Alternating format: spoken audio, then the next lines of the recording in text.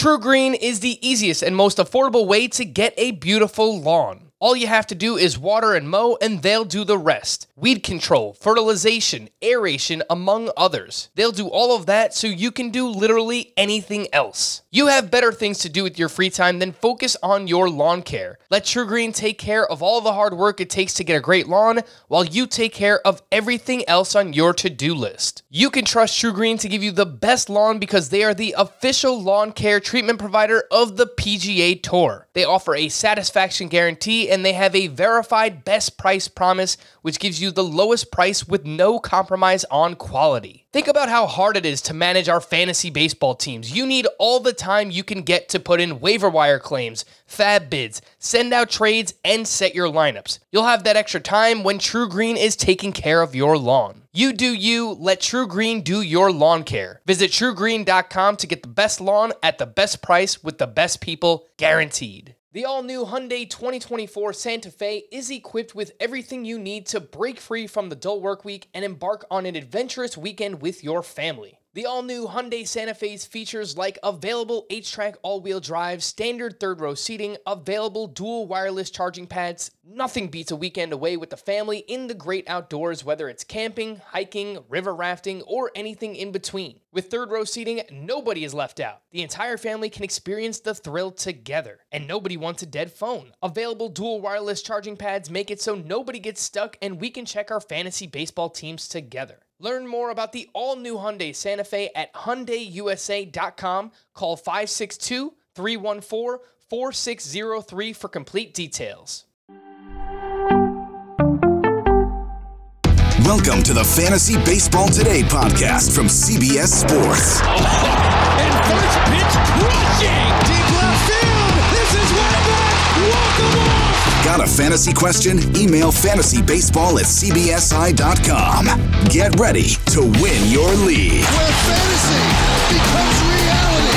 Now here's Frank, Scott, and Chris. 2023 felt like the year of the pitching prospect. Yuri Perez, Grayson Rodriguez, Bobby Miller, Tanner Bybee. In the words of Bill Goldberg, who's next? Welcome in to Fantasy Baseball Today on Thursday, December 21st. I am Frank Stanfield, joined by Scott White and Chris the Welsh. Today on the show, we'll break down the Welsh's top 10 pitching prospects for Dynasty and the top 5 proximity names to know for redraft leagues. And we do have some fun announcements later on as well. So I had the Goldberg quote up top. I know the Welsh used to be a wrestling guy. Yeah. But does Scott know who Bill Goldberg is? Ooh. I know Scott is not a wrestling guy, but Goldberg did play for the Georgia Bulldogs back in the day.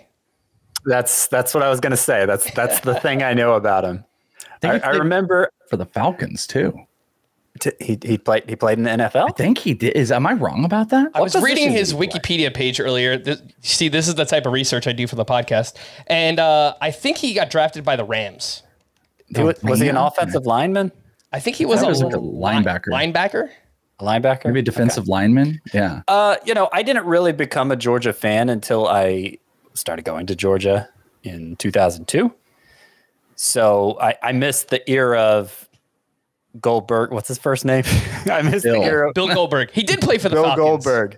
There you go. Look at me. I missed the era of him as a Georgia Bulldog and no, did not follow him as a wrestler. However, I do remember him being a much discussed wrestler in my high school years and knew him as a wrestler before I even knew of him as a Georgia Bulldog. Do you know where he started? What wrestling? Do you know more than one wrestling company? No. Oh, okay. Well, there was WWF and WCW. Yeah. Where do you think he started? WCW. Hey, we did it. That's right. 50%, baby. You had it. I mean, I kind of set that up there too. There you go. Two minutes. I didn't pick up on the subtext. 2 minutes on Bill Goldberg and wrestling up at the top. There's nothing better than that. You know what I was going to say though is that your analogy would have been the best ever if it was like 3 years ago and you did the Goldberg thing, and then we could have said Gore because they always his finishing move, Mackenzie Gore. Oh, it would have been great, but Mackenzie Gore doesn't really. No. We'll see. Maybe 2024 will be the year of Gore. Before we get into it, today is actually our last podcast before Christmas. So Merry Christmas and Happy Holidays to all. We appreciate each and every one of you. But let's start with this. We're going to talk again about top 10 starting pitcher prospects according to the Welsh. You could actually find Scott's top 30 pitching prospects on the website right now, cbssports.com/fantasy-baseball, /fantasy/baseball. So you can compare and contrast. You can read up on all those prospects as well. Welsh, I wanted to start with 10-stap. You know, the old, there is no such thing as a pitching prospect. Talk to me about the famous and kind of where it originated and how much you believe in it. Yeah. God, I don't remember where it originated, but somebody smart, I think it was Baseball Prospectus. I think I was gonna say for some reason HQ came to my mind, but I want to say that you're right about that. I'll look it up while you're talking. Yeah. So, I mean, basically the concept is pretty straightforward. And if you go back, let's just even say over the last 10 years and think about some of the top pitching prospects that have ruled the land at the tippy top. I'm going to name some off for you. Alex Reyes, top 10 unanimous starting pitching prospect. I just met him in the backfields of the Dodgers because he's not been good. Mackenzie Gore, Jesus Luzardo. We could continuously keep going on with they don't work out. Forrest Whitley. Thank you, Forrest Whitley. My God, maybe the tippy top of it. So the idea is the investment of the pitching prospect is a fallacy because they're volatile, they're injury prone, and as the years have gone on with Tommy Johns, you sometimes you don't want to invest in a pitching prospect until they've had Tommy John. Look at Andrew Painter. Andrew Painter was the last of that. I think it was a year and a half, or maybe even this past year. Top 10 prospect. He might break camp. He's the talents are through the roof, and he's gone. And he's out the 2024 season. So it really just originates from how we treat, redraft leagues. Oh, hey, we don't want to go too heavy into pitchers into drafts anymore. The pitching side has been that for such a long time because the pitching prospects that actually equate to the higher value, I mean, the percentages are astronomically bad for guys. So, I mean, it's a bad sign for the Paul Skenes of the world and quite a handful of others. And my God, as well, go and look at anybody. You don't have to look at me. You can look at Scott. You can look at any Baseball America, wherever you want. Go and look at the volatility in the top 10 or 15 pitching market for prospects over the last even 3 years, if you'd like. It is just a shuffled bunch of names. There's probably at least 50% new names every single year jumping up. So it is just, arms are to not be trusted. So investing heavily in dynasty and on the prospect side is probably not the great investment overall. The other side of the coin, and I don't know if this was the original meaning of TINSTAP, which yes, was coined by Baseball Prospectus. I don't know if this was the original intention of there's no such thing as a pitching prospect, but you talked about the high end guys who bust, but a lot of the pitchers that we now know as great pitchers were not that highly regarded as prospects. And to give a very recent example, there are plenty of examples, but to give a very recent one, Spencer Strider never appeared on a major top 100 list. I'm trying to go back and check and see if he was on mine because I know I was higher on him than the consensus. But even I was lower on him than I wanted to be because there's relief risk. He's probably going to be a reliever. And now he's the most coveted pitcher in fantasy. So it's just so scattershot. There are actually there's no such thing as a pitching prospect. There are a ton of pitching prospects. More than half of all prospects are pitching prospects. But landing on the right order with any real accuracy, it is kind of a impossible endeavor. It kind of feels like everybody's just guessing. Yeah, I remember, the other example of this from a long time ago was Max Scherzer. Max Scherzer coming up with the Diamondbacks was fun, but nobody believed he was going to be able to go really deep into games, and a lot thought he was injury prone, and they wanted to get him out there quickly. And yeah, it's just all changed. 2-pitch pitchers are not really supposed to thrive. That's the Strider thing as starters. And what I personally believe is that the TINSTAP idea has turned more into late investment of pitching. And I just did my P1 ADP mocks, which you both did with me. You rarely see me take a pitching prospect in the first 4 rounds. if I have 15 picks, I'm never going to go over 5 of those being pitchers. And it's probably a sweet spot is 3 to 4. And they're going to be late because there's a lot of room for growth for players that just have not been recognized, and opportunity sometimes jumps up. But yeah, the high end guys, that investment in passing up like at bats, it's really tough, especially with all the great prospect bats we've talked about in this entire series. If people haven't, go back and catch up here on the feed, because we've talked about some amazing high end prospects, and the idea of like passing on one of those for a Skenes or a Tiedemann or something like that. It turns your stomach a little bit with, the stories of Andrew Painter and Forrest Whitley. Yeah. And from a dynasty perspective, again, when selecting players in your first year player draft, it feels like the hit rate on high draft picked position players is just much more likely than the pitchers that are taken in early rounds. And as Scott pointed out, a lot of the pitching prospects that do kind of emerge over years are names that either might get drafted in the middle rounds or even the later rounds, or just kind of come out of nowhere. Jacob deGrom, and another one. We see it time after time when it comes to these high-level pitching prospects. Let's get into the names that we want to talk about. Obviously have to mention that Yoshinobu Yamamoto will technically be a prospect, and he would very clearly rank number 1 on this list. We spoke about him on a podcast last week. Still, as of now, at the time of recording, waiting to see where he's going to sign. But yes, he would very clearly be the number 1 pitching prospect. But for today's exercise, we will start with another name, and the Welsh's number 1 outside of Yamamoto is Paul Skenes from the Pittsburgh Pirates, who was selected first overall in this year's draft, 2023, who is a 21-year-old, 6'6", features a huge fastball. We're talking averages like 98 miles per hour on the pitch. He has a plus slider, put up crazy numbers at LSU, made 5 starts towards the end of the season, got 2 of those in at AA. We know he has nasty stuff, Welsh, but he also took on a massive workload at LSU. Is that something that worries you long term for Paul Skenes? Yeah, I actually think it's hilarious, and there's definitely someone out there that's like screaming, because we did that whole thing about like, oh, the pitchers at the top, and then it's like, hey guys, here's the top 10 pitchers yeah. that you should be terrified about if you're going to invest in.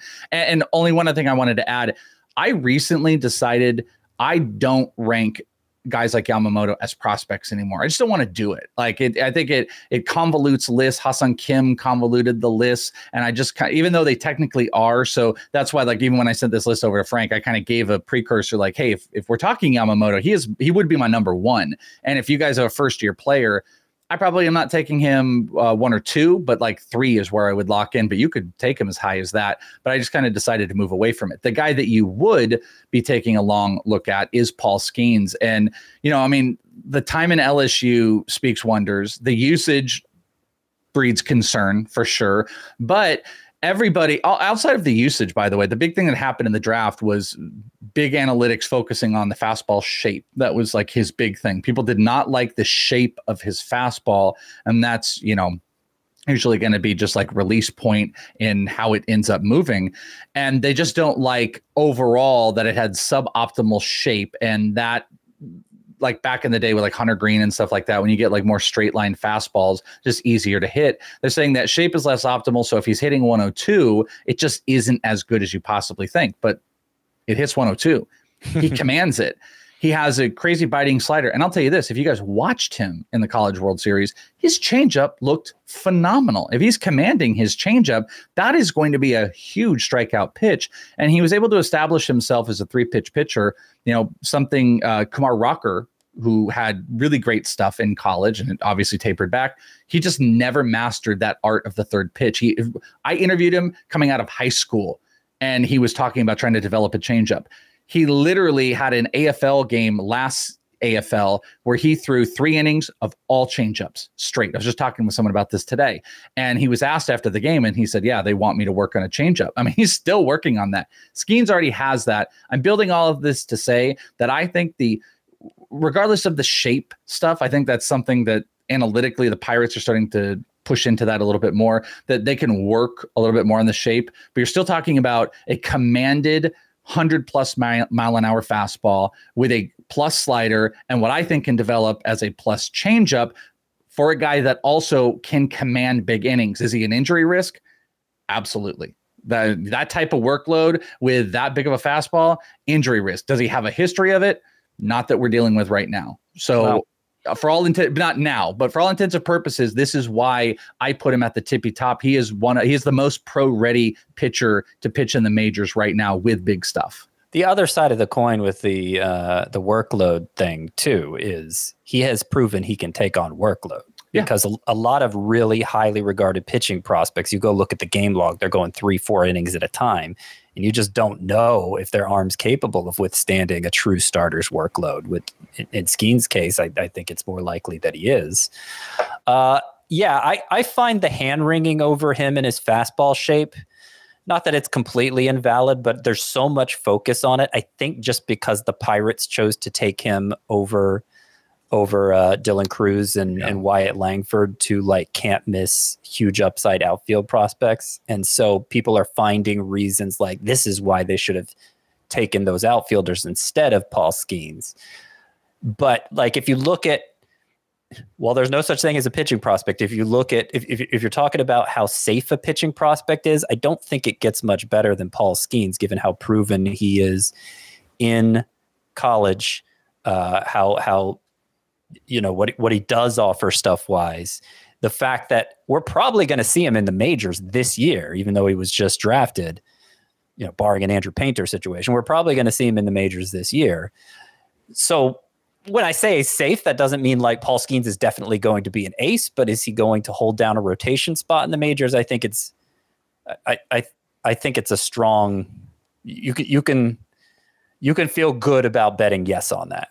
When do you think that we will see Paul Skenes? Because obviously he's a college pitcher. He seems pretty polished. The Pirates don't really have much need to push him, but my guess is we probably see him some point in 2024. Yeah. Yeah, this year. What is that what you said? Yeah, but do you have like a projection? I don't think it's going to be like April or May. My guess is like maybe June at the earliest. I don't know. I think we're still learning the timeline for prospect promotion since the new CBA, and there's a lot more emphasis on calling them up for the start of the season. I think if Paul Skenes shows he can handle it in spring training, because it seems like a foregone conclusion he'll be up at some point in 2024. Why not put him in a position to score them a draft pick if he does well? And I think there's a reasonable chance he could make the opening day roster. Has to earn it, but there are certainly openings in that Pirates rotation. I would agree with that. The only thing I want to add, and I know we're spending a lot on Skenes, though I would argue he deserves it, is that like I truly don't think we fully have a comprehension. I think we all could agree with this. We don't have a comprehension of what this new prospect world status and elevation is until we have a couple years. Just like if we were to do projections, we want 3 years. I think following this coming season, we'll have a much better grasp at, do teams follow the Tanner? Look at what the Guardians did. It was Allen and Bybee, and they're all coming up. And we saw Yuri Perez way more aggressive than we thought. If we see that happen again, and we see some of the guys we're talking about on this list right now, it's going to give us a clear answer going into next year, where it's like, yeah, man, if a pitcher hits that high A to double A going into a season, anything is possible. It's really going to be about the organization itself and probably the markers that they have checked off. Like a Jacob Mizorowski probably wouldn't be, because there's major command issues, but look at what happened with a guy like AJ Smith-Shawver. So anything really is truly possible. I think we need one more year to start being a little bit more hyper aggressive on our calls. All right, your number 2 pitching prospect, Welsh, is Robbie Snelling from the San Diego Padres, who was the 39th overall pick in the 2022 draft, a 6'3" lefty who was dominant in his first professional season, a 1.82 ERA, a 1.12 WHIP, over a strikeout per inning. And I could be off base here, just kind of like poking around, looking at some other rankings, Scott's rankings. But this feels like an aggressive ranking on Robbie Snelling. Well, so you kind of feel like maybe you're ahead of the market on him as your number 2 pitching prospect. Absolutely. Yeah. And I would say prior to the AFL, this was Ricky Tiedemann. And I'm not suggesting it was Ricky Tiedemann. And I moved off of that after, a lot of the things I talked about on here and seeing him.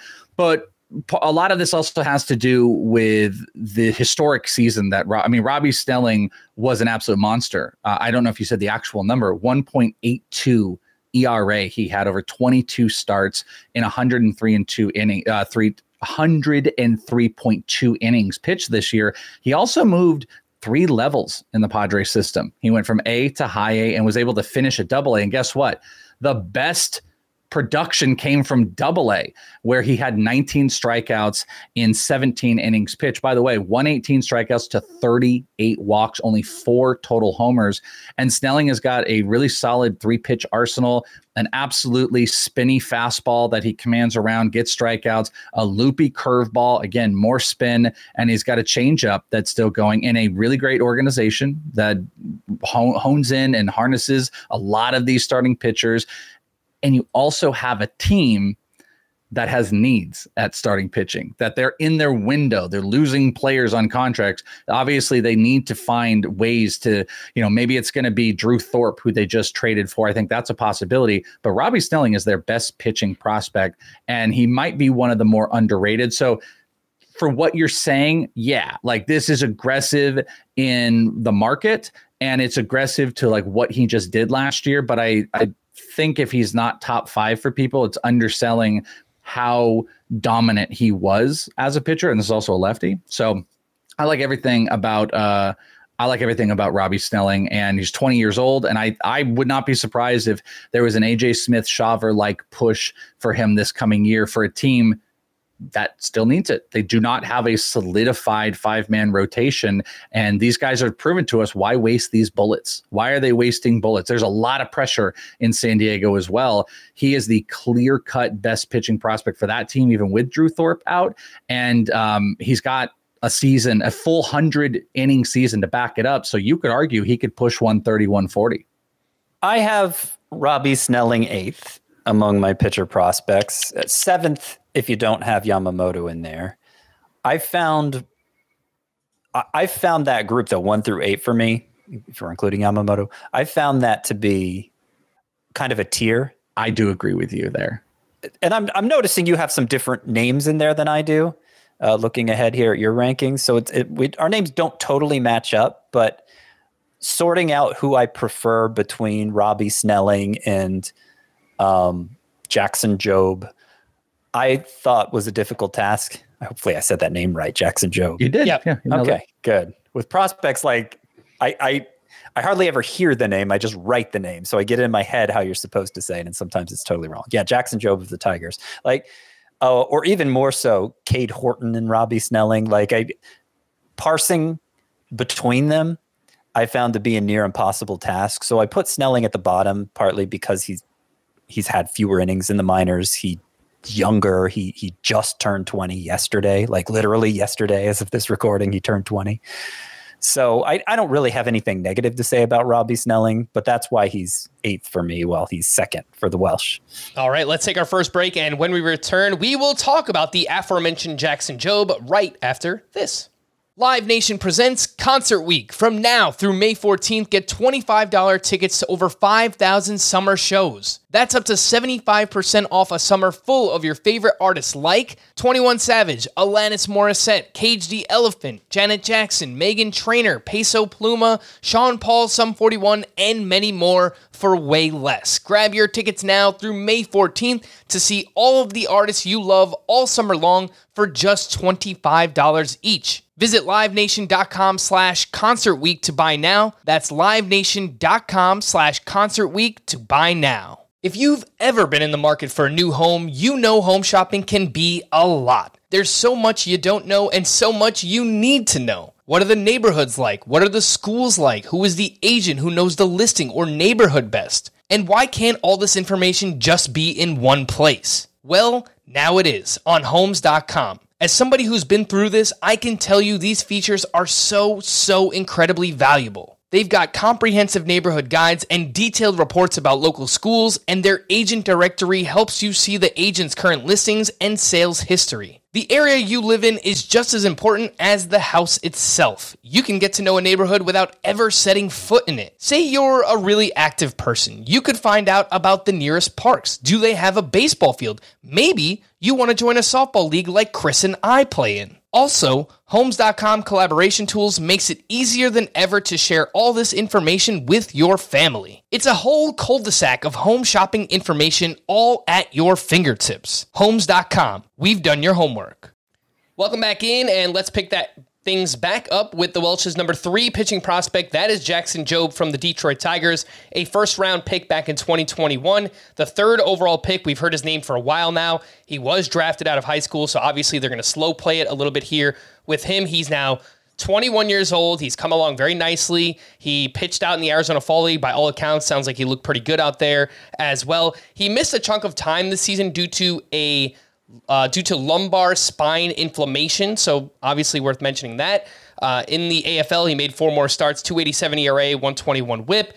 He has a 4-pitch mix, which features a slider with 3,000 plus RPM spin rate. So just elite level spin rate on that slider. Welsh, did you have a chance to watch? Go ahead, Scott.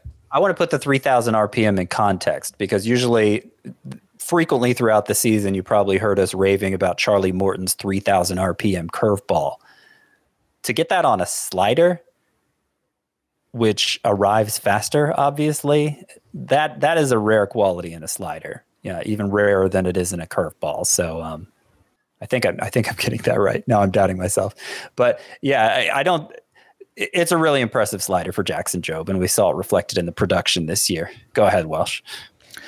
You were asking, did I see him? Yeah, I was going to ask if you saw him out in the AFL, and if so, what did you think? Yeah, I caught. I think he pitched 4 starts. There could be 5. I saw 3 of them. The most exciting one was their last start. It was actually Tiedemann versus Jobe, and then they both immediately left the AFL. So they were just done after 4 or 5 starts.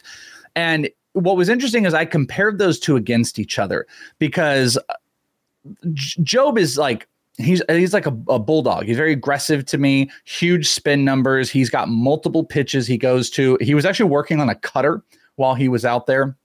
Talked to a couple different prospects about how difficult it was in the AFL when you don't know a guy's working on something. And what's interesting about the cutter, if you think about it, he has that huge spin slider, 3,000 RPM. Cutters have similarities, and sometimes some cutters can be mistaken for sliders. And you think if that's essentially like probably a slider that just has the RPMs taken off of it with the bite. So you're now going fastball, a cutter, which is going to have a fastball look into slider movement, an insane slider. And then I want to say, I'm completely forgetting. I think it's a changeup. Yeah, the changeup was out here. So here was my deal with Jackson Jobe. I thought he looked elite. He was commanding the pitches. He had a little bit of issues in his very first start. 14-1 strikeout to walk ratio for Jackson Jobe in the minors this year. That might impress me even more than all the RPM on the slider, is just how well he commanded everything. So one thing you'll notice too with Robbie Snelling, he doesn't walk guys. I love command, and there are plenty of guys that don't represent great command, but that's why I've always fell in love with George Kirby. And Frank, remember at First Pitch, I got asked this question. It was like, hey, who do you think could just arguably not Garrett Cole be the number 1 starting pitcher? And I was like, George Kirby, actually, because if you add more of a strikeout element to your already elite command, I think that's a recipe for big stuff. So in pitching prospects, when I can find like elite command guys, I think you can get past stuff. So here's my biggest problem with Jackson Jobe. Jackson Jobe was predictable. And when I was comparing him against Ricky Tiedemann, Ricky Tiedemann's stuff was great. And he had one of the best changeups I've seen in person. And he would just blow this fastball up high in the zone and just screw people up and the changeup as well. The problem is he didn't have the command, but Tiedemann wasn't afraid to throw you a changeup with the very first pitch. Jackson Jobe, he was clockwork. And I think that's why he got hit up out here. So when I started to ask myself, what's easier, to work and change your pitch mix, or is it building command on your already set pitches, which, by the way, Tiedemann's fastball does not equate to what Jackson Jobe's was. And I just determined that I thought this was a young kid who had a lot of power behind his body, great spin numbers, 4 pitches, developing. And the biggest thing I picked on him was I could kind of tell what pitch was going to come and what count. And he didn't mix things up. I think that's fixable.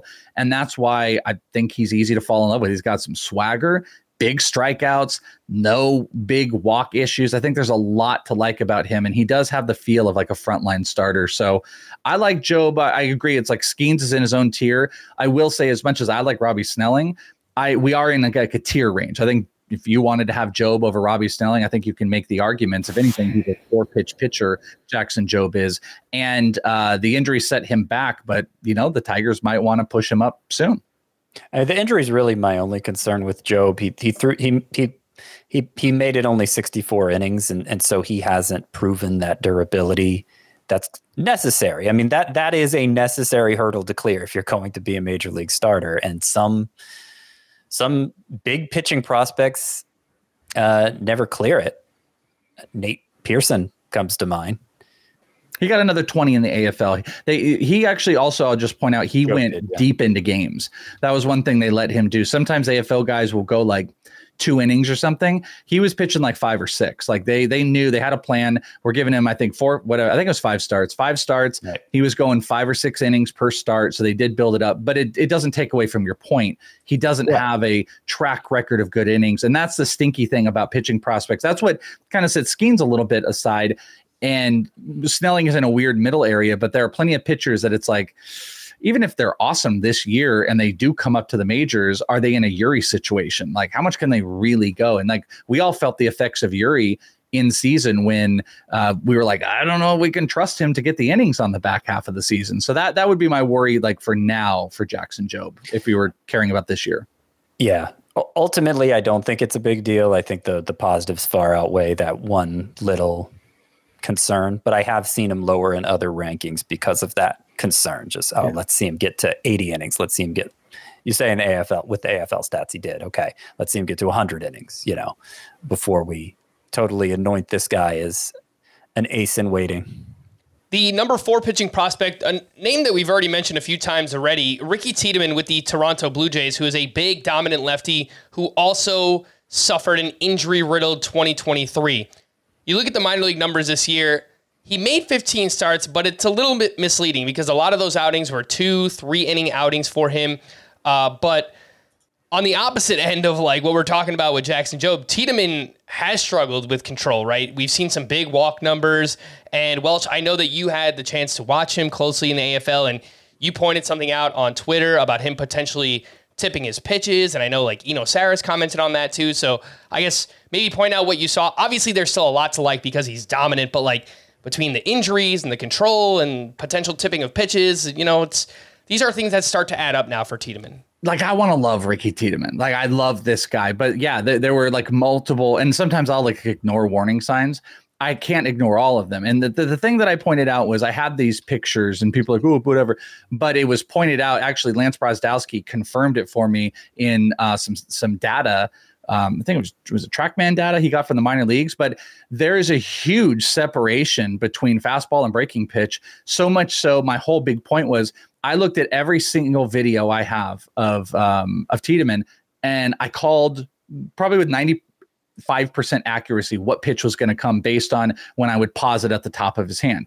And the sarcastic people be like, oh, okay, well, the players can't pause it. That's not the point. You play enough baseball, you work at it. These guys are trained to look for any little tip. Well, you had a severe tip where I might be mixing it up, but I believe if people are watching on the video, almost kind of vertical his arm slot was when he was throwing the breaking pitches.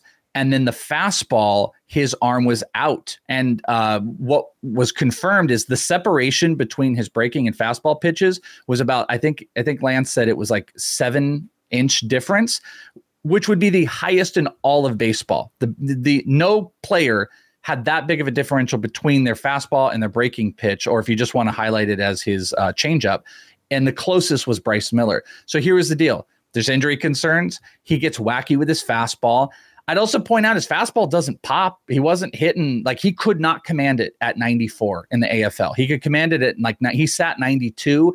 He couldn't command it at like 96. When he sat around 92, 93, he could command it. So now it's like, okay, we can have a 92 mile an hour fastball and there's some pitching tip issues. I don't know. There's just some warning signs, but it's one of the best changeups I've ever seen. He commands it at will. I think he can be a starter, will be a starter, but there's just some stuff that he might be one of those guys that we just look at and we're like, God, we like a Freddie Peralta type of guy. Like we all love Freddie Peralta. We're like, geez, this is so great. But then it's like injuries hold back and then those weird slumps. I wonder what major league hitters do against that big of a differential. It's something they can fix. but it's also something I don't have to put him as the top pitching prospect when there's literally like 3 red flags. Even though I will tell you, I probably love him more than like everybody. I love the guy. I love the way he attacks pitchers. I think he's super smart. It's just like, I don't know if I can do it. Well, you probably don't love him more than everybody because I have Ricky Tiedemann ranked ahead of both Jackson Jobe and Robbie Snelling. I don't. No, you get the title. You can have Ricky. Having said all that you said, 16.8 K per 9. That's ridiculous. Is what Ricky Tiedemann just put up in 2023, and not counting the AFL. 16.8 K per 9. And I mean, I was reading about the arm slot issue for Ricky Tiedemann, and it is something that seems to be a work in progress. Part of it is what makes his fastball a good swing and miss pitch is that lower arm angle with it, but the changeup doesn't play the same with that low arm angle. Changeup is an amazing pitch. Fastball gets a lot of swings and misses. One of those pitches is going to be compromised if he evens out the arm angle. And so I don't know how likely he is to fix it.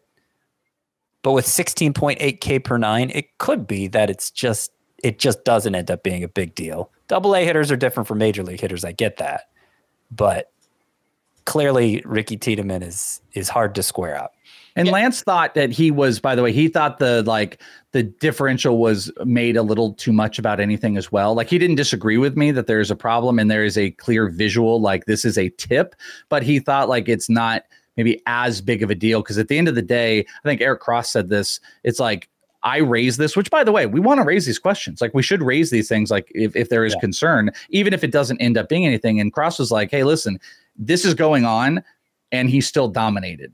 I would argue like dominant changeups, they're not easy for like minor league hitters. And I don't know how many like 18, 19, 20-year-old hitters are like hyper focused on picking up tipping pitches and stuff like that at that level. So I think there's adjustments to be had all around, but he's such a unique talent. Like I want to be in the Ricky Tiedemann business, but even I have to consider that there are some worry. Like it could be an epic fail or it could be a huge payoff if there is a discount.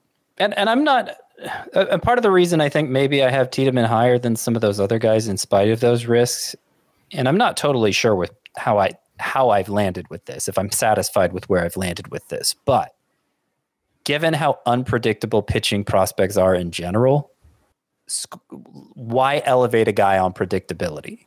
You know, like why not just sell out totally for upside if you're going for, if you are going to invest. So you believe there is prospect. a pitching prospect then, because then that is devoid of injury concern, that argument, which I'm kind of for. I like that. I've always said this. I'm a little gunslinger in the prospect Wild West. Like I like to take chances and stuff like that. And I play the upside. My ranks represent a lot more upside than a lot of people. Pitching, it's just like, this is the one spot where I'm kind of like, also, on top of everything we've talked about, there's some serious injury risk. Tiedemann has had some serious injuries. There was almost concern there might be Tommy John mid this past season that no one really spoke about. He missed time with shoulder and biceps issues this year, which are pretty I guess, serious. But it's not the only reason. Injuries aren't the only reason high-end pitching prospects fail. Sometimes they get to the majors and they're just not good. And so I don't know. I'm willing to aim a little more for upside if I'm going to make that big investment in pitching. I like it. Scott is the Brett Favre of fantasy baseball this season. we have heard it on the pitching previews already that we've done, the recap. Scott is like selling out for upside. He can get like 50 innings, most from touchdowns and most picks. Let me take with pitcher specifically. Yes, let me take this a little further. I'm just saying, Scott, we've talked about 4 pitchers in 35 minutes. Oh, I'll bring up another one. I'm about to bring up another one because we've leaped past this guy in my own rankings. I see the Welsh has him 8th, and his name has been brought up already. Andrew Painter. I've noticed a trend within the prospecting world to just bury a pitcher when he has Tommy John surgery, and I've never really understood it because Tommy John surgery, okay, he's not going to be around for a year and a half. But the effectiveness of that procedure is so well established at this point that for a prospect in particular, like I can wait a little longer. I understand they don't always come back the same. but they usually do. And again, we're talking about an unpredictable class of prospect anyway. So I still have Andrew Painter third in my pitching rankings because I think he's that good. Even though he's recovering from Tommy John surgery, I still have him third. We will probably see him pitching in the majors next year. So I don't think it's that big of a setback for his development. I think his upside is incredible. For a guy who's 6'7" and all that does for his fastball, his command is incredible. And he was on the verge of making the major league roster as a 20-year-old last year. Was he? Had he even 20. turned 20 yet? Yeah, he was 19 at the time. Yeah. So I still have Painter third, just behind Yamamoto and Paul Skenes. Let me add a little thing, and Frank, we can cross him off and we can burn through some of these others. But so let me give you one anecdotal thing, because I don't disagree with you, and I look at myself sometimes when I do that. Like, I don't want to. I do think he's elite. He's young enough to take the surgery and come back, and maybe I even dinged him. I will say it. I never took him out of my top 100, which I kept. But like, to your point, there are people that'll just take him off of lists and stuff like that. And the surgery is very successful. Part of mine would be, you just don't know, like, how long does this carry? Like Forrest Whitley, we would have had the same excuses back then. We're like, oh, he's elite and he does surgery and this is great success, and he comes back and then he's not right and he felt twinges and he repeated the AFL. So I think you should have some level of concern, and you have to weigh the injury with the upside versus what else is in the market. And compared to what else is on the market, I do believe there's at least 5 or 6 other guys that just don't have the current same risk. Two other things I'd point out is I believe he's going to miss all of this year, because I think if you remember, they waited and they had it in like July. So he won't pitch in 2024. He might pitch in the AFL next season. I think I said 2025. No, you said 2024, but it's all good. I meant 2025. And then the last thing is, in my Prospect 1 ADPs that I do, that we've cited, I do multiple drafts to create a Prospect ADP system. He went 5 overall in one draft. 5 overall of all prospects. Yeah. That is, I think, the highest pitcher outside of Yamamoto, who we made available, that went in the entire draft. Now, it didn't follow. It was only one draft. That's why I do multiple drafts. But the bank is still there for many into what your argument is. And he was 5 overall of all available prospects. So there are still plenty of people that share your sentiments. Again, it's just some of there's risk. There's pitchers are riskier than any other spot.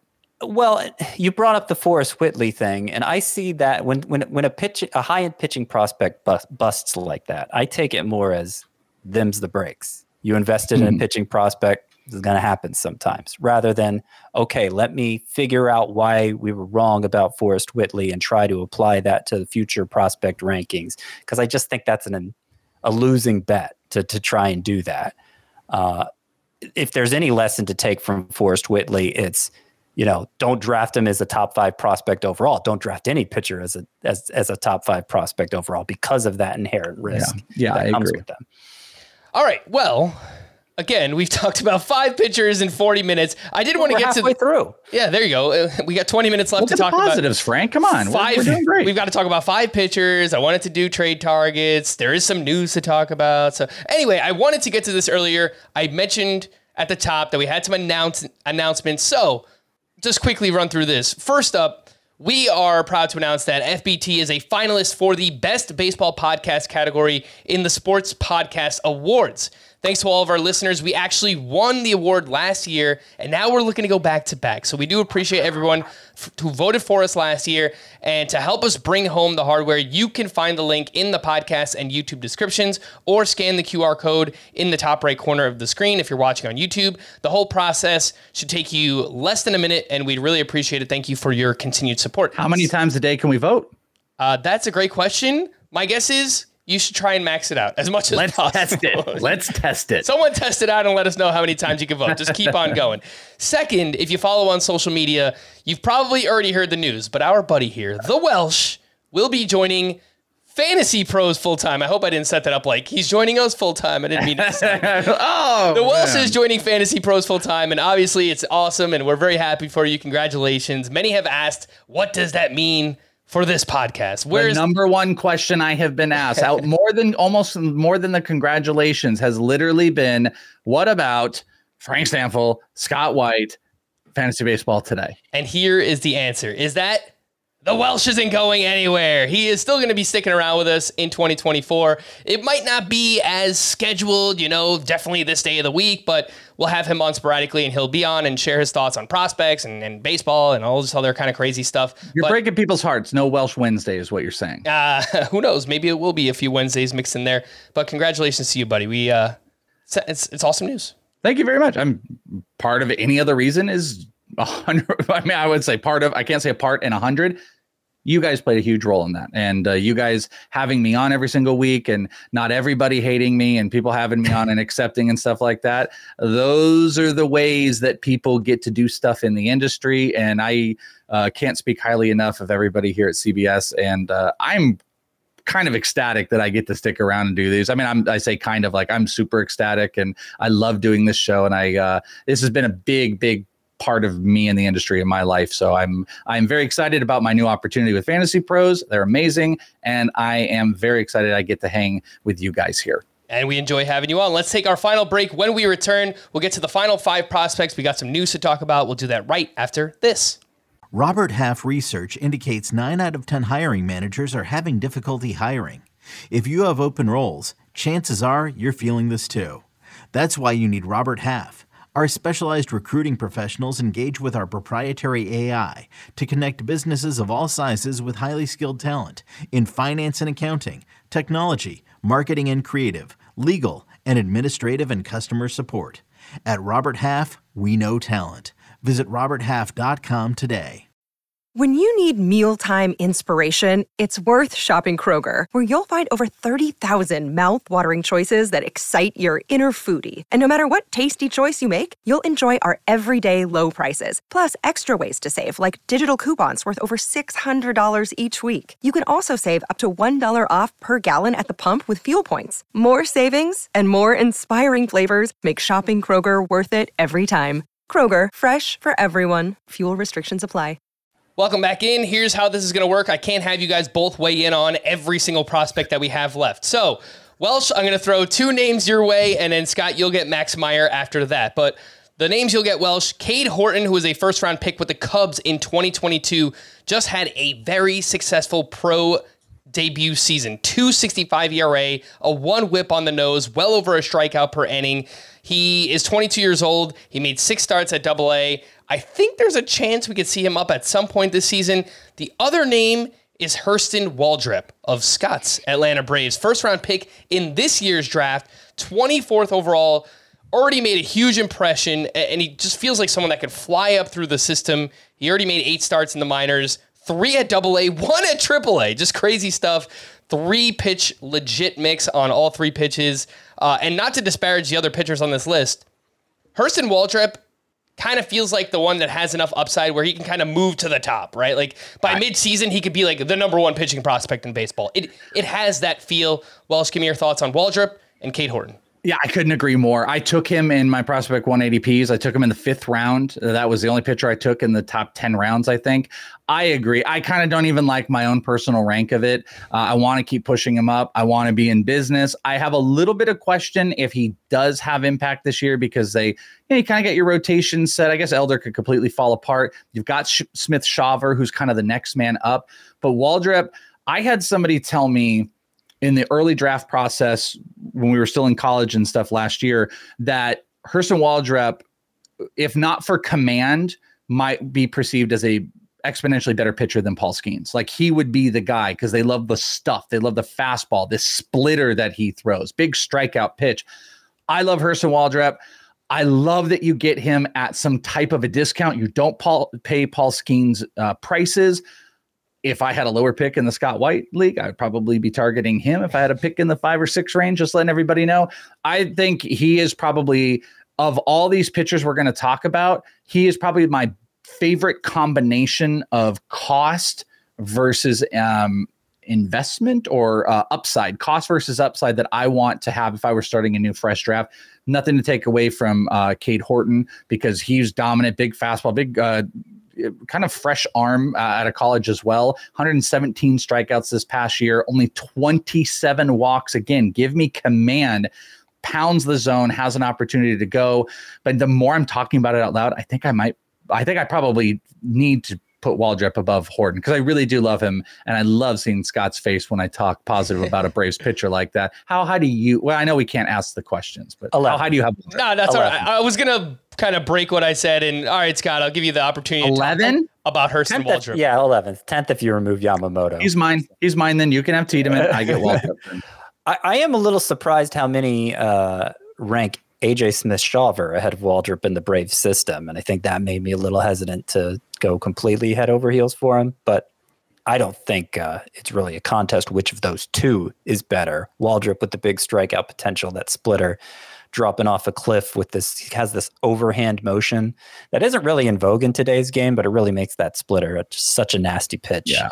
Has to sort out command, but the Braves are like rocketing Waldrop through the system the way they did with Smith-Shawver and Spencer Strider, already making it to AAA before the end of, his 2 months in the minors, sort of like the Rangers did with Wyatt Langford. So I like what you said though, Frank. I like what you said that I think he could legit be like mid-season. If you were to give me all these names and say, who's the guy that could be like the number one, and don't give me like 1 and 2, I would say Waldrop. Like I 100% agree. Like he could be the number one. He could have another like sub 2 ERA with all the strikeouts in the world. And the command is I think when lists get updated, like people are going to come off of the Smith-Shawver for Waldrop as long as they feel confident about the command. Yeah, it just comes down to that. He walked 16, Hurston Waldrop did, in 29 in the third innings. That is just not going to be feasible. That's not going to cut it. But the stuff is tantalizing. Your number 7 pitching prospect is Max Meyer from the Marlins, former 3rd overall pick back in 2020, who actually made 2 starts in the majors back in, I guess that would have been 2022. He underwent Tommy John surgery in August of that year, and he will now be 18 months removed from that surgery by the time pitchers and catchers report. So it should be all systems go here for Max Meyer. Scott, you will get the first crack here. Dominant minor league career, a nasty slider, an organization that knows how to develop pitching. There is a lot to like with Meyer. It's just how many innings are we going to get this season, the first year back off Tommy John surgery? Well, and this is why there seems like there's a contradiction here that I don't really understand, because you said Max Meyer had a dominant minor league career. He was good in the minors, not nearly as good as Andrew Painter. We haven't seen Max Meyer come back from Tommy John surgery yet, just like Andrew Painter. So I don't understand ranking Meyer. But you're getting a whole year out of him in the majors. As the Welsh's, I'm getting a full year, and he's already major league ready. And I'm not arguing that Painter isn't, but Meyer has hit the majors, and he is ready to pitch this year. That year is worth so much to you in a dynasty league that you will take the lesser pitcher. I mean, if you think he is clearly the lesser pitcher, if you think he's a tier less different, I don't think he is clearly. I mean, again, I get influenced sometimes by certain things. You know what influences me? I asked Nolan Gorman, who is the most dominant pitcher you have faced in your minor league career? Without hesitation, he looked at me and said, Max Meyer. He's like, he's the nastiest pitcher I've ever faced from a stuff and a mix combination. So again, like Andrew Painter might be a tier above, but like we know he has recovered from his injury. He will have a full year ahead. I have them. We don't know if he's super close. I have them super close in my overall ranks. I'll point out. We don't know if Max Meyer is the same, and his arsenal's built on the slider, which is especially tough on the elbow. What's funny about this is I kind of felt like I had to make my case for ranking Max Meyer as high as 16th, because I think a lot of people are going to leave him off like their top 100 list this upcoming season. And I'm ranking him 16th in my starting pitcher rankings, but you have Max Meyer 7th. So I'm feeling like, okay, I got to play devil's advocate here. Sure. The thing to remember to put a positive spin on it, a couple things to remember about Max Meyer. He had just mastered the changeup that the Marlins were teaching all of their young pitchers at that time. It was like the patented Marlins changeup, and Max Meyer had just mastered it prior to getting called up to the majors. If you just look at the 2022 stats before the elbow surgery, 3.69 ERA in the minors doesn't blow you away.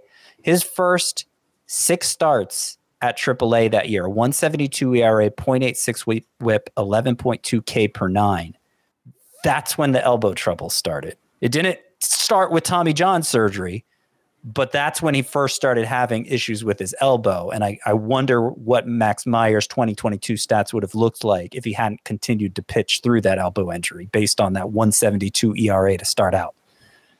All right, let's keep things moving. We mentioned Andrew Painter earlier, who is the Welsh's number 8 pitching prospect. Number 9 is Jacob Misiorowski from the Milwaukee Brewers, who was a second-round pick in 2022. Very unique pitching prospect. Big, long, lanky right-handed pitcher, 6'7", massive strikeout potential. We're talking 110 strikeouts, over 71 and a third innings, and he pitched in the Futures game. He turned heads. He was amazing in that. But this is that kind of, I think, high upside, high risk pitching prospect because there is bullpen risk because we're talking about not great control here. Welsh, your thoughts on Misiorowski? Yeah, you nailed it. I mean, he is absolutely electric with the fastball, and he destroyed guy. I mean, his slider in the Futures game just made everybody just want to throw up. Like, he is a disgusting, long-limbed pitcher who has massive control problems. So, again, like, you can weigh all your own risks. Like, you could argue massive control issues are as risky as downgrading a pitcher with like arm problems, that is like Tommy John. But I have Andrew Painter above Misiorowski. But you could argue Misiorowski's top 2 pitches, if commanded, I mean, he'll be one of the most elite pitchers out there. But he could also go the way of Mason Miller and be in the back end of a bullpen. But I like pitchers like that. Those guys that have electric stuff where if it doesn't work out as a starter, I know they can go back to the bullpen. I can stomach valuing those players. Like Mason Miller would be the same thing. If he's a closer, obviously I didn't get what I wanted, but now I've got a top flight closer. I like that. There's plenty of pitchers you can look at and you're like, I don't know, that guy would, he might be a middle relief, maybe long, Misiorowski is a guy you can like instantly put as a setup man. And then when given the opportunity, he is closer material if he doesn't work as a starter. I feel very confident about that. And as somebody who has Misiorowski in the Sky White Dynasty League, something that I like about him is that he's in the Brewers organization. This is an org that has developed Brandon Woodruff and Corbin Burns and Freddie Peralta and pitcher after pitcher. They've done a really good job. None of whom was like a huge prospect either. Yeah, so I'm pretty excited about him, but I do realize there is some reliever bullpen risk if he cannot improve on that control.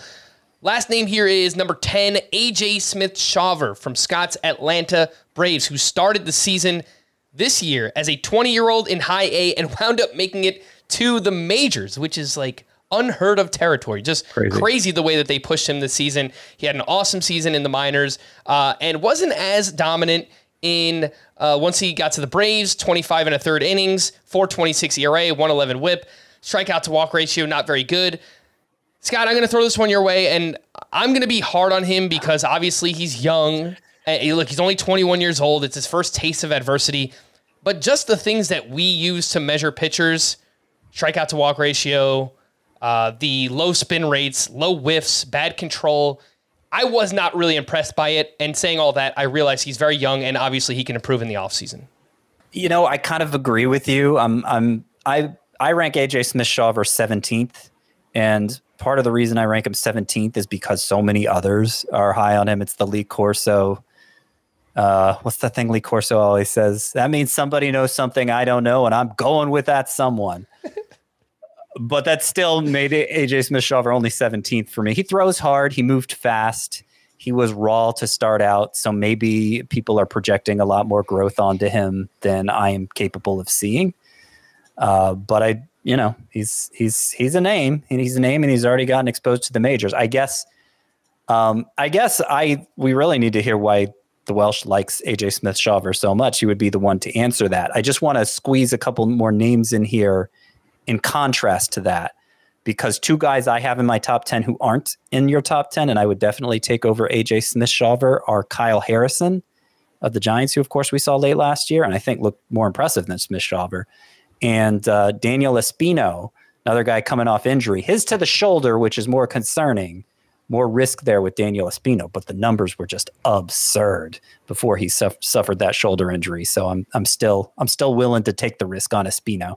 Yeah, the 10-cent tour. Smith-Shawver's is built a lot around like there's a multi-pitch combination at a really young age that was trusted into a rotation, and there's proximity, and we're starting to get into a range of like I love Noble Meyer. I think Noble Meyer is someone like I want to invest in a first-year player. I think he could be elite, but like He's right. I have Noble Meyer right after Smith-Shawver. Yeah, so but it's like, would you want like a high school pitcher coming out and want to try to wait 3 years? That's the risk, or do you want to take like a young pitcher in a great organization for developing pitching an off season to then come in and readjust that? So that's kind of my Smith-Shawver stuff. I'm not like enamored, but there's a proximity thing.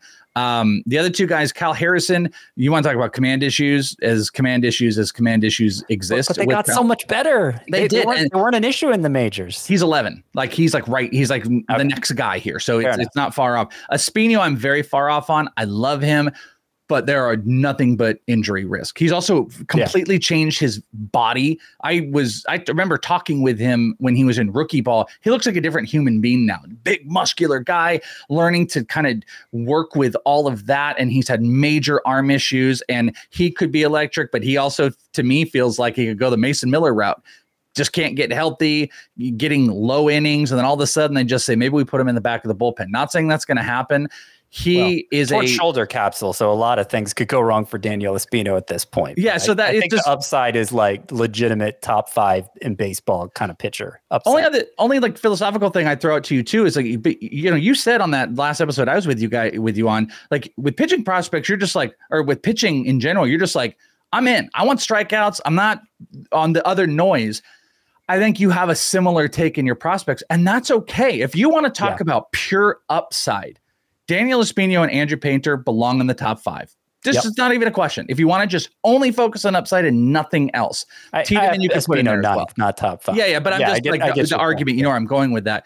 Yeah. I'm trying to contextualize as best as I can the risks that I weigh, and some of them are injury based, some of them are command based, and sometimes I cater to some other spots. I cater to command pitchers a little bit better, and I don't cater as much to proximity as other people, but I have that weighted here, and I think it's interesting that you are a little bit off of the proximity, which is good. And you are just hyper focused on pure upside talent. And that's not a bad way to approach prospects either. Just people have to be aware of the inherent risk, especially with pitchers.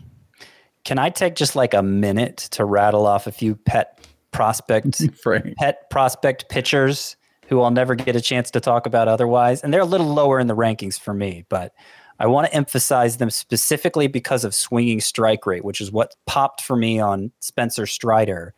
And I think we could potentially see some surprise breakthroughs here with this trio as well. Carson Whisenhunt of the Giants. Insane changeup, one of the best changeups in all of him and Ricky Tiedemann, the two best changeups I have seen in person. 18% swinging strike rate across 3 levels this past season for Whisenhunt. Christian Scott of the Mets, 17% swinging strike rate and a 69% strike rate. So like crazy good command, and Christian Scott was getting the whiffs too. I think he's being overlooked because he was a reliever in college, and that's still being held against them, even though he showed in his first full year in the Mets organization that he could take on a full workload.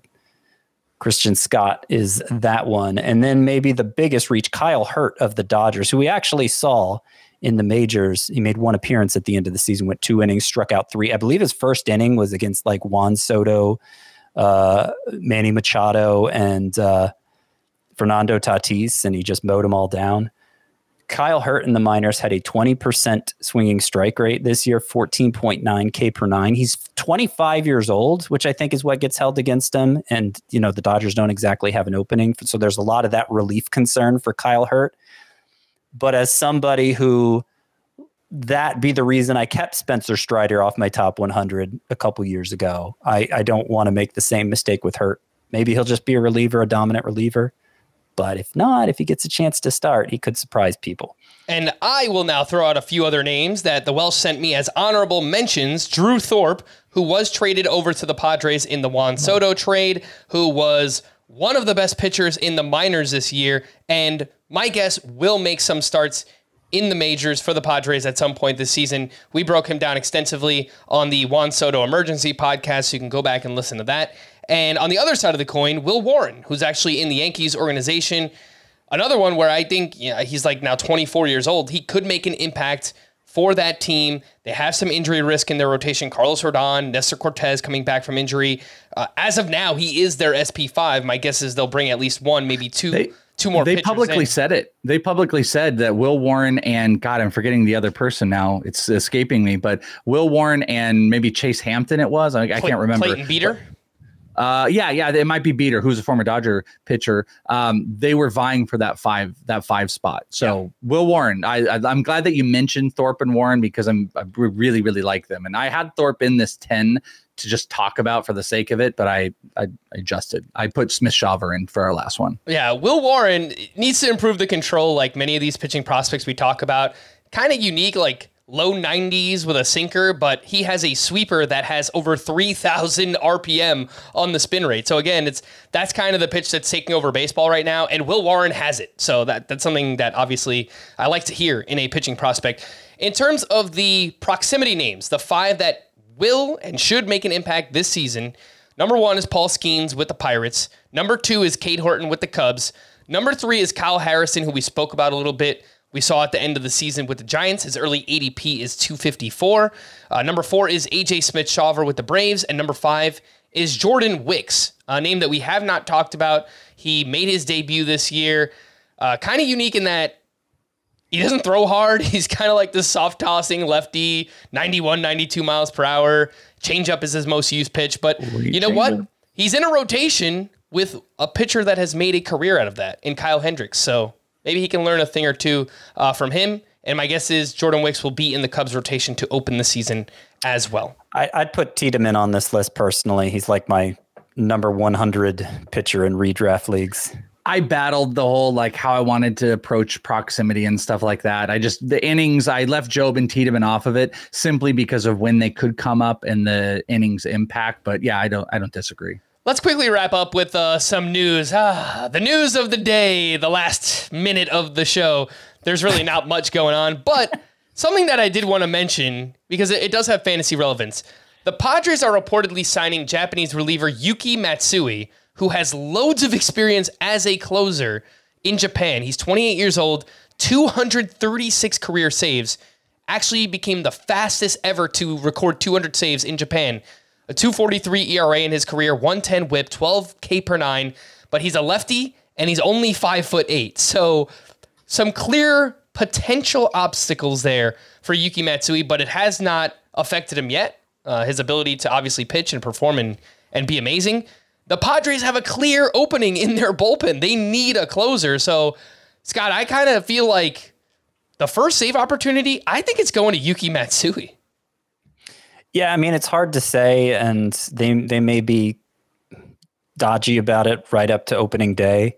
So I think Yuki Matsui is going to have a hard time eclipsing that late round range, even in leagues where saves are scarce, because I would be concerned that it would be a closing tandem with Robert Suarez, who they just signed to a big deal last year. And he throws right-handed while Matsui throws left-handed. Matsui doesn't throw especially hard. He's low 90s. I don't know if you mentioned that. The shape of his fastball is apparently good, coming from a lower angle, him being 5'8", that makes sense. And he pairs it with a splitter that drops off. So just maybe the contrast between those two pitches helps that fastball to play up for Matsui. But I think he's going to be more of a late round target. I'd draft him over somebody like Will Smith, who probably has a more obvious path to saves with the Royals. But I don't think he's going to be like a top 20. He could become a top 20 reliever, but I don't think that's how Matsui will be targeted on draft day. And we actually have Greg Jewett coming on the podcast next week. We've talked about all the positions in the offseason so far, except for relief pitcher. So we can get his thoughts on where he thinks the Padres are going to go in their bullpen as well. Some other quick news. Looks like David Stearns is bringing the Brew Crew to Queens because the Mets acquired Adrian Hauser and Tyrone Taylor in exchange for Coleman Crow, a solid depth move for the New York Mets. And as of now, Hauser is the SP4 in their rotation. Tyrone Taylor is penciled in as the starting left fielder. I say penciled because it's still early in the offseason. Things could change.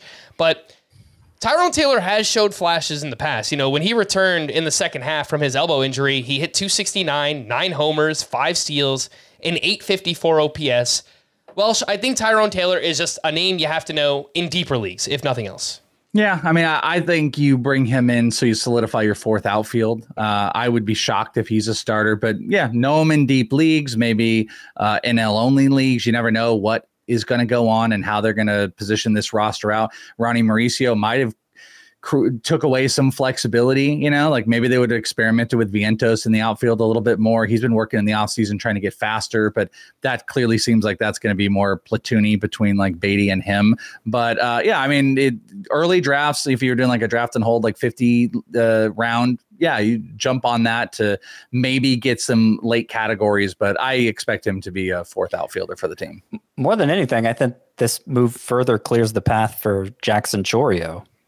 Not to mention Sal Frelick and Garrett Mitchell. I mean, that could be the starting outfielder for the Brewers on opening day, which is pretty exciting for fantasy purposes. Another thing to think about with the Mets also is if they didn't fill that out, maybe you bring in a veteran to compete with a guy like Drew Gilbert. Not saying it's going to happen, but they acquired Drew Gilbert, that maybe they experiment out with, this was a college bat who's seen plenty already, that maybe they give him a shot. Again, I think they bring somebody in, but yeah, this could have like dual effects of maybe showing that a guy like Gilbert gets a shot, and this is one more step where Chourio is just locking in. I didn't forget about Yelich, by the way. I was thinking DH for Christian Yelich, but we'll see. One of my favorite players ever, Andrew McCutchen, has re-signed with the Pirates on a 1-year, $5 million deal, now 37 years old and utility only for fantasy. So not sure that there's much here from a fantasy baseball perspective. Obviously worth mentioning, a name to know for, I guess, like NL only league, something like that. The Yankees got Jeter Downs. They claimed him off waivers, and just a fun name thing. I thought that was worth mentioning. And the latest rumors, John Morosi of MLB Network reports that the Angels have had a recent dialogue with Blake Snell. Interesting. The Blue Jays apparently have some interest in Rhys Hoskins and Justin Turner, maybe to fill their DH spot, and no deal yet for Yoshinobu Yamamoto, though there was at least one report that the Dodgers were planning to offer between $250 and $300 million.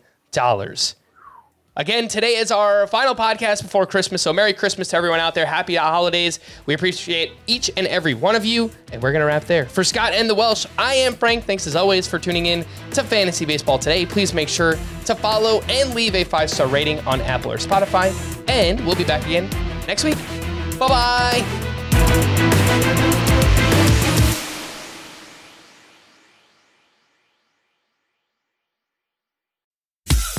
Every sport has their big, juicy controversy. Boxing has the Mike Tyson ear bite. Cycling has Lance Armstrong. Baseball has its steroid era. Curling has Broomgate. It's a story of broken relationships, houses divided, corporate rivalry, and a performance-enhancing broom. It was a year I'd like to forget. Broomgate, available now.